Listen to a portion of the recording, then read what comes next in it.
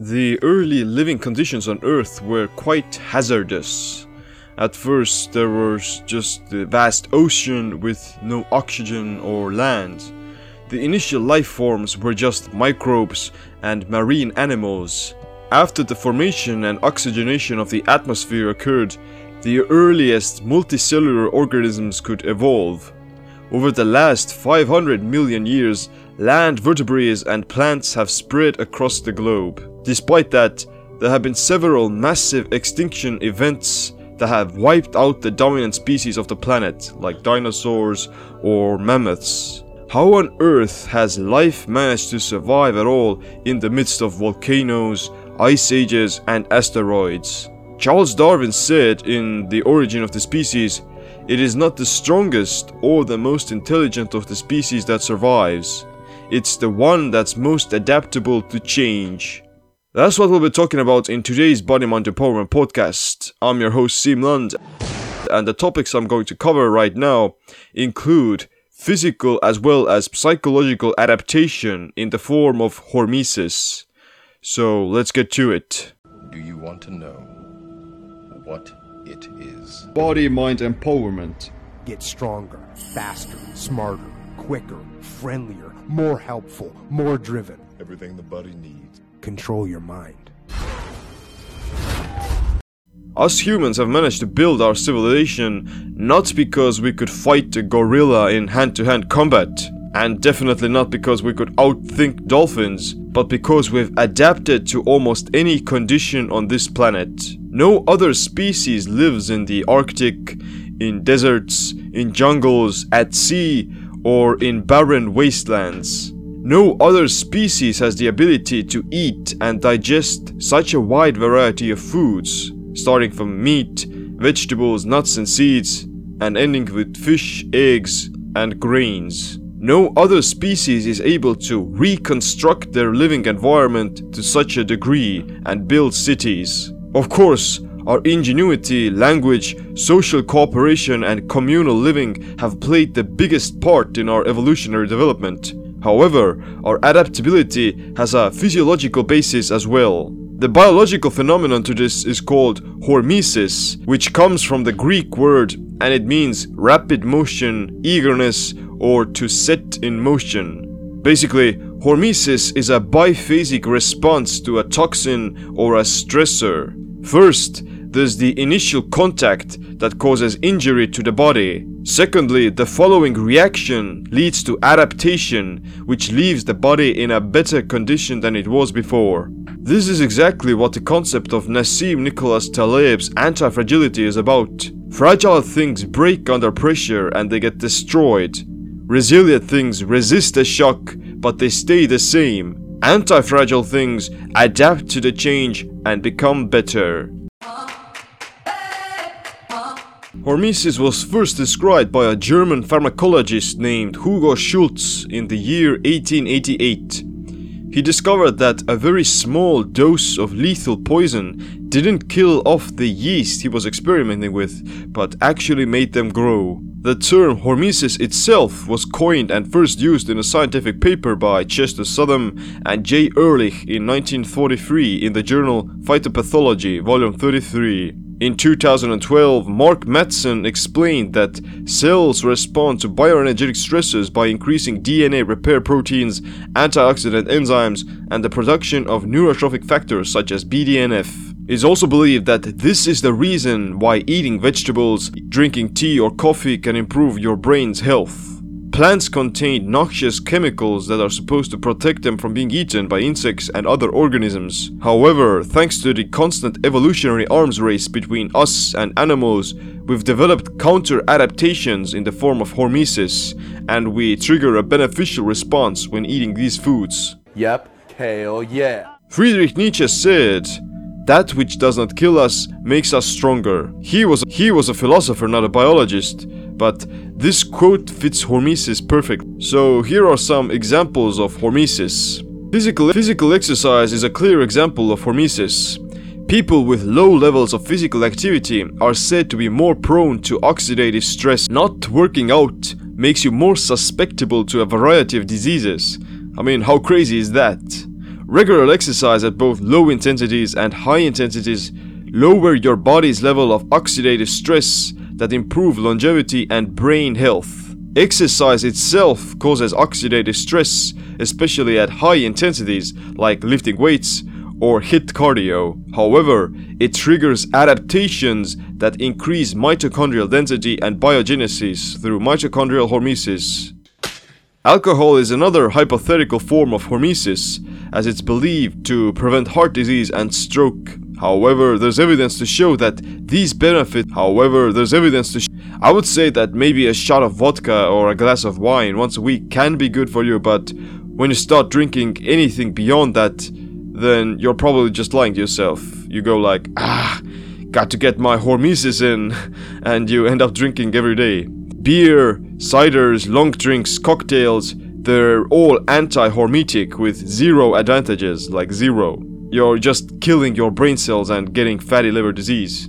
Yes! Red wine contains resveratrol, which is one of those protective plant compounds, and it's greatly associated with anti-aging effects. Maybe 1 to 2 glasses of red wine a week can be beneficial, but again, I wouldn't suggest drinking every day because alcohol is still a neurotoxin that directly damages nerve cells. Why is the rum gone? Exposure to sunlight at low or moderate doses has a lot of health benefits. It's one of the most effective ways of synthesizing vitamin D in the body, but it can also reduce the incidence of cancer. Cold exposure triggers AMPK, which is a fuel sensor that causes your mitochondria to grow and improve. There is also a positive adaptation to lower temperatures with many other health benefits such as reduced inflammation, improved immune system, and greater tolerance to pain. Heat exposure activates these so-called heat shock proteins, which allow the cells to resist the damaging effect of heat. High temperatures can also stimulate the lymphatic system, which works like an inner pump for moving liquids and toxins in the body. Mental stress is another example of hormesis when you're forced to flex your neural muscles. Learning new things, gaining skills, being in unpredictable high-stress situations, novel environments and challenges all trigger neuroplasticity and neurogenesis that make you grow new brain cells and create new synaptic connections.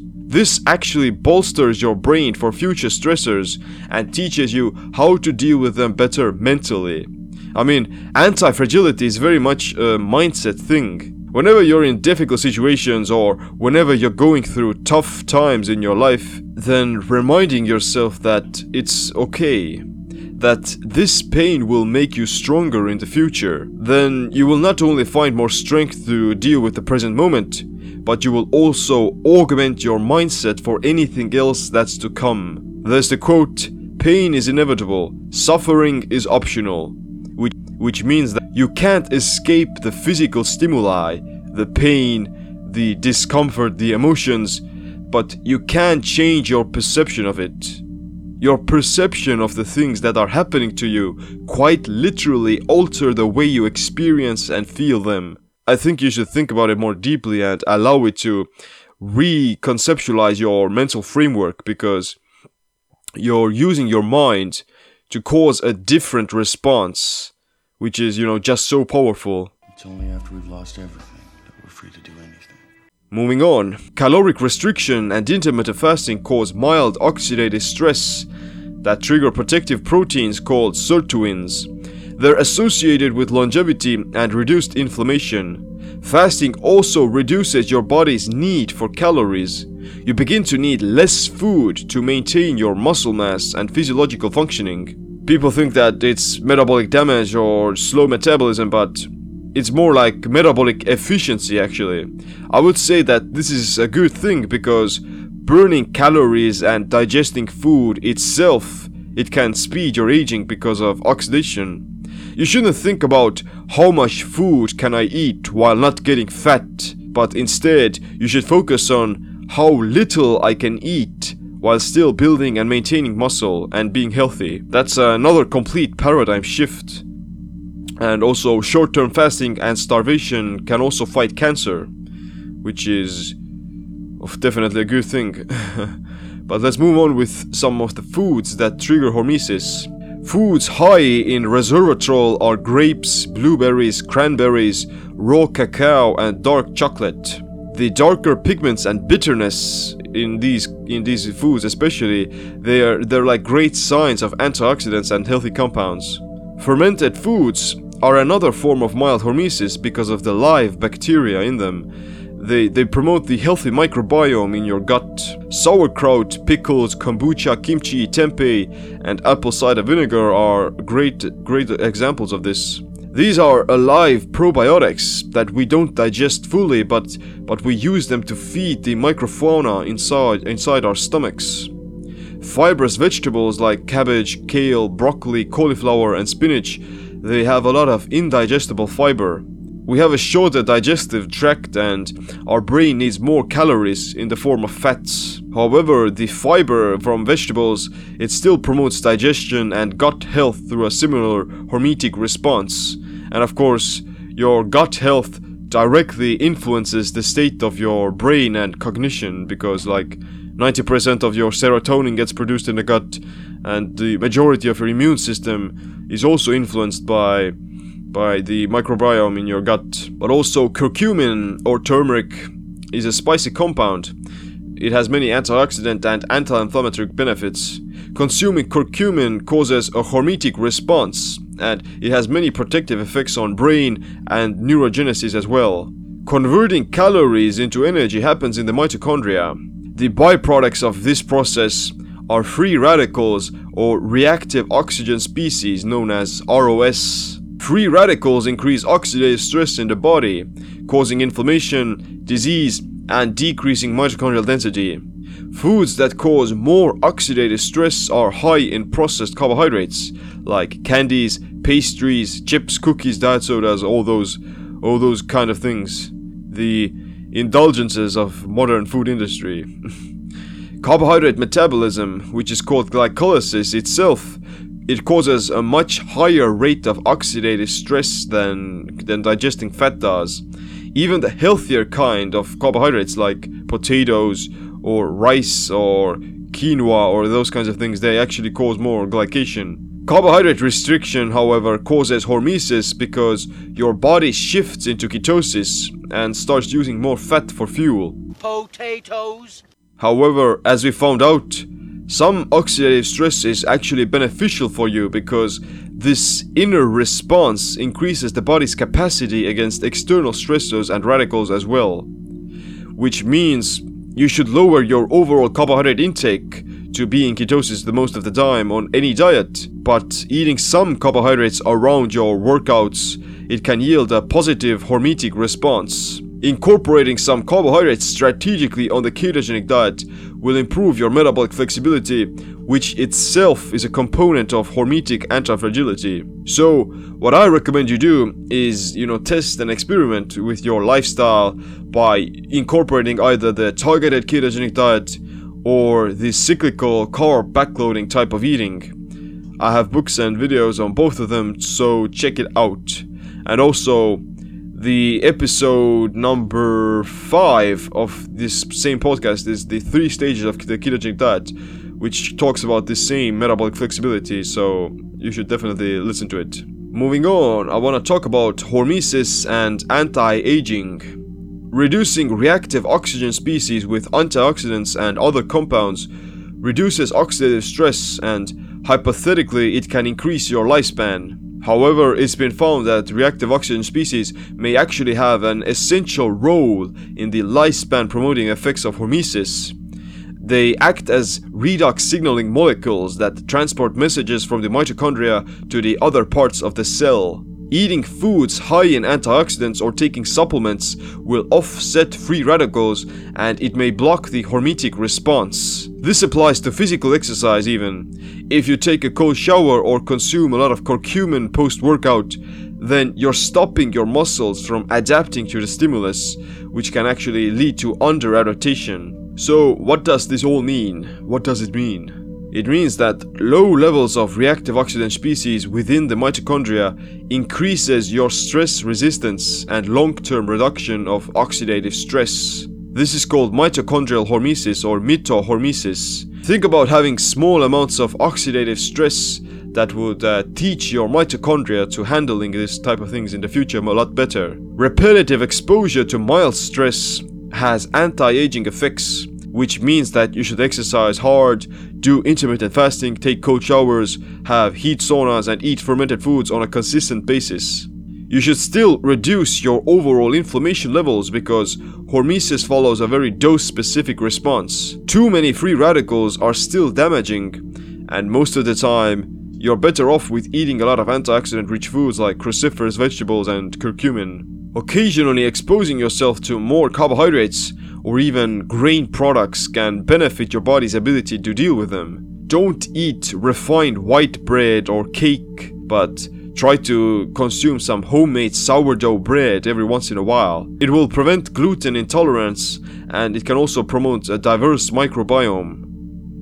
Eating some lectins, peanuts, or soy even will also make you more resilient to them. If you have an autoimmune condition, like Hashimoto's or some other allergies, then definitely you shouldn't do it because it will make your disease more worse. But as a healthy person, you can introduce these foods into your diet, I would say like every few months or so, to improve your metabolic flexibility.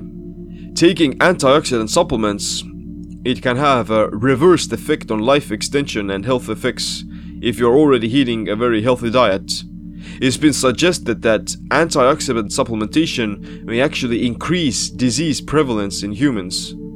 Supplementing resveratrol, vitamin C, or glutathione have been shown to be very good for your health and longevity. But I would imagine you benefit from taking antioxidant supplements only if you're experiencing extremely high levels of additional stress, like a night shift work, a poor night's sleep, working out 7 to 9 times a week like an athlete, traveling and experiencing jet lag, or some other high demanding activity. At other times, you're most likely better off by eating a lot of cruciferous berries, turmeric, and some adaptogenic herbs for stress reduction. Calmness and control of breath are keys to success. But how much is too much? There probably isn't a specific line you could draw between positive adaptation and there probably isn't, like from this point on, I'm going to get weaker because I just can't do it anymore. I just can't do it anymore. I think it depends a lot on how your individual organism has been conditioned with stress. If you're a sedentary person, then you shouldn't have intense CrossFit workouts. You're just gonna throw up and fail. You should build up a baseline level of fitness with some calisthenics and cardio first. Another example, if you're just lifting weights, then you probably won't succeed in running a marathon or vice versa. Your metabolic engine, it would just crash unless you've trained to do it. If you're eating a carbohydrate-based diet, then you're going to actually lose muscle and damage your body if you start to fast for longer than 24 hours. That's why you need to get into ketosis as soon as possible before starting any extended fasting. On a low-carb ketogenic approach, your body has already adapted to glucose restriction, and thus you preserve all your lean muscle while burning fat exclusively. Some more examples. If you fall asleep while sunbathing, then you're gonna get sunburnt, and it can actually increase your risk for skin cancer. If you expose yourself to high levels of nuclear radiation, you're gonna disrupt the magnetic field of your body and lead to many other mutations and diseases. Very small doses of radiation can cause hormesis, but it's not clearly shown, and I definitely warn you against trying anything like that. You shouldn't definitely not microwave your body parts or work at Chernobyl or Fukushima or something like that. I'm not responsible for any damages to your health. Oh, this is the worst day ever. I'm gonna give you now an idea of knowing how much is too much. When you're trying to live an anti-fragile lifestyle, you have to maintain a state of hormetic readiness.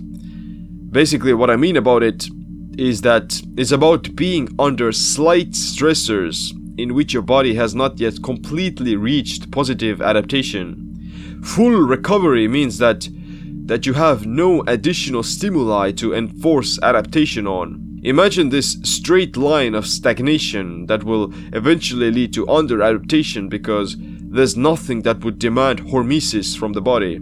As we know, in hospitals, the heart monitors measure your heartbeats. A complete straight line indicates death, and that's where you don't want to be. So you want to mostly be in at least a slight incline, to be climbing and under mild stress, to give your body some stimulation. Then you're always in this position where you can cash in on your hormesis, so to say.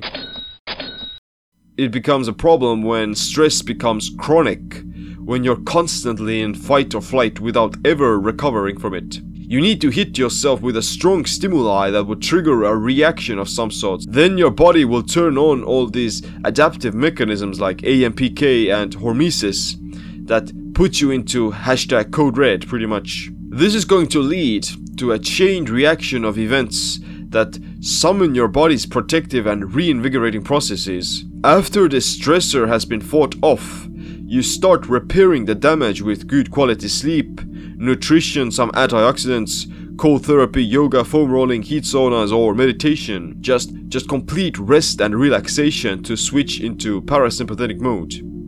As soon as you recover from the stress, you should be stronger and more augmented, which means that you're invited to hit yourself with another dose of hormesis. So how do you track your readiness?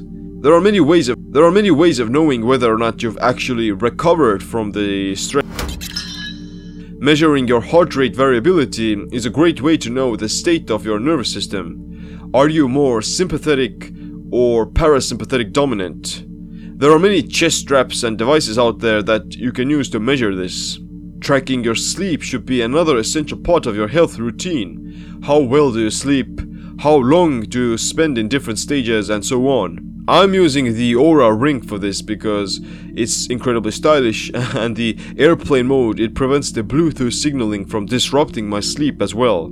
And if you want to purchase yourself one of these, then you can use the code SEAMLUND to get a minus 10% of the Oura Ring. Looking at your physical strength and balance will also indicate the state of your nervous system. If you're weaker than you were before, then you haven't recovered, and it would be better to have an easier recovery style workout before hitting it hard again. If you struggle maintaining balance or suffering from brain fog, then you're also under-recovered. It takes about 48 to 72 hours for your muscles to recover, but your nervous system can take up to 5 to 7 days. So you have to be very careful with how intense exercise you do and how often you do it. I can also give you this simple 1-minute exercise that can give you some idea about the state of your nervous system.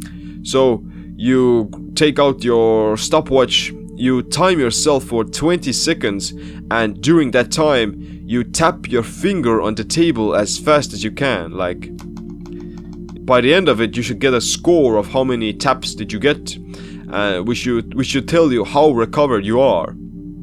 Keep in mind that you have to do this over a longer period to establish a baseline of where you're currently at, and you have to do it at the same time of day as well, because your readiness and the state of your nervous system, it will fluctuate between the morning and evening, whether that be because of you're a morning person or whether or not you drank coffee or something like that. So tracking your mood and overall sense of well-being in a simple journal format, they're also like the easiest ways of doing this. You can score yourself on a scale of 1 to 10. 10 being like, I can run through a wall with no problems and I'm super motivated, yeah, pumped, let's do this. And number 1 would be that you're hospitalized in a bed with, some doctors working on you. Lack of motivation can also mean that you're still tired from your previous workout. Of course, there's a difference between just being lazy and actually having adrenal fatigue, but you have to test and experiment, keep track of your numbers, and then develop this intuitive knowledge about your body. Be formless, shapeless, like water. What hormesis shows is that it's the intensity and the frequency of the stimuli that matters. You won't get fit by going to the gym once a month and doing it really hard. You won't lose weight by eating a salad for lunch, but you still have burgers and ice cream for dinner. You have to stay consistent with it as to build up your tolerance to these stressors. And this applies to everything, to meditating, to working on your business, to reading and everything else. Consistency will lead to long-term adaptation, and it's the key to positive hormesis. So whenever you're at a party or an event and your healthy biohacker friends judge you for eating gluten or wearing warm clothes indoors, then you should tell them that I'm triggering hormesis, man. I'm getting stronger and I'm getting better, more anti-fragile. That will show them. But I recommend you to start incorporating voluntary challenges, both physical and mental, into your everyday life more often. Don't turn on the central heating, don't eat for 3 days, skip your morning coffee so you would cause emotional turmoil, and experience some anti-fragility first and foremost. Your body has no other option but to adapt if it gets exposed to these kinds of circumstances.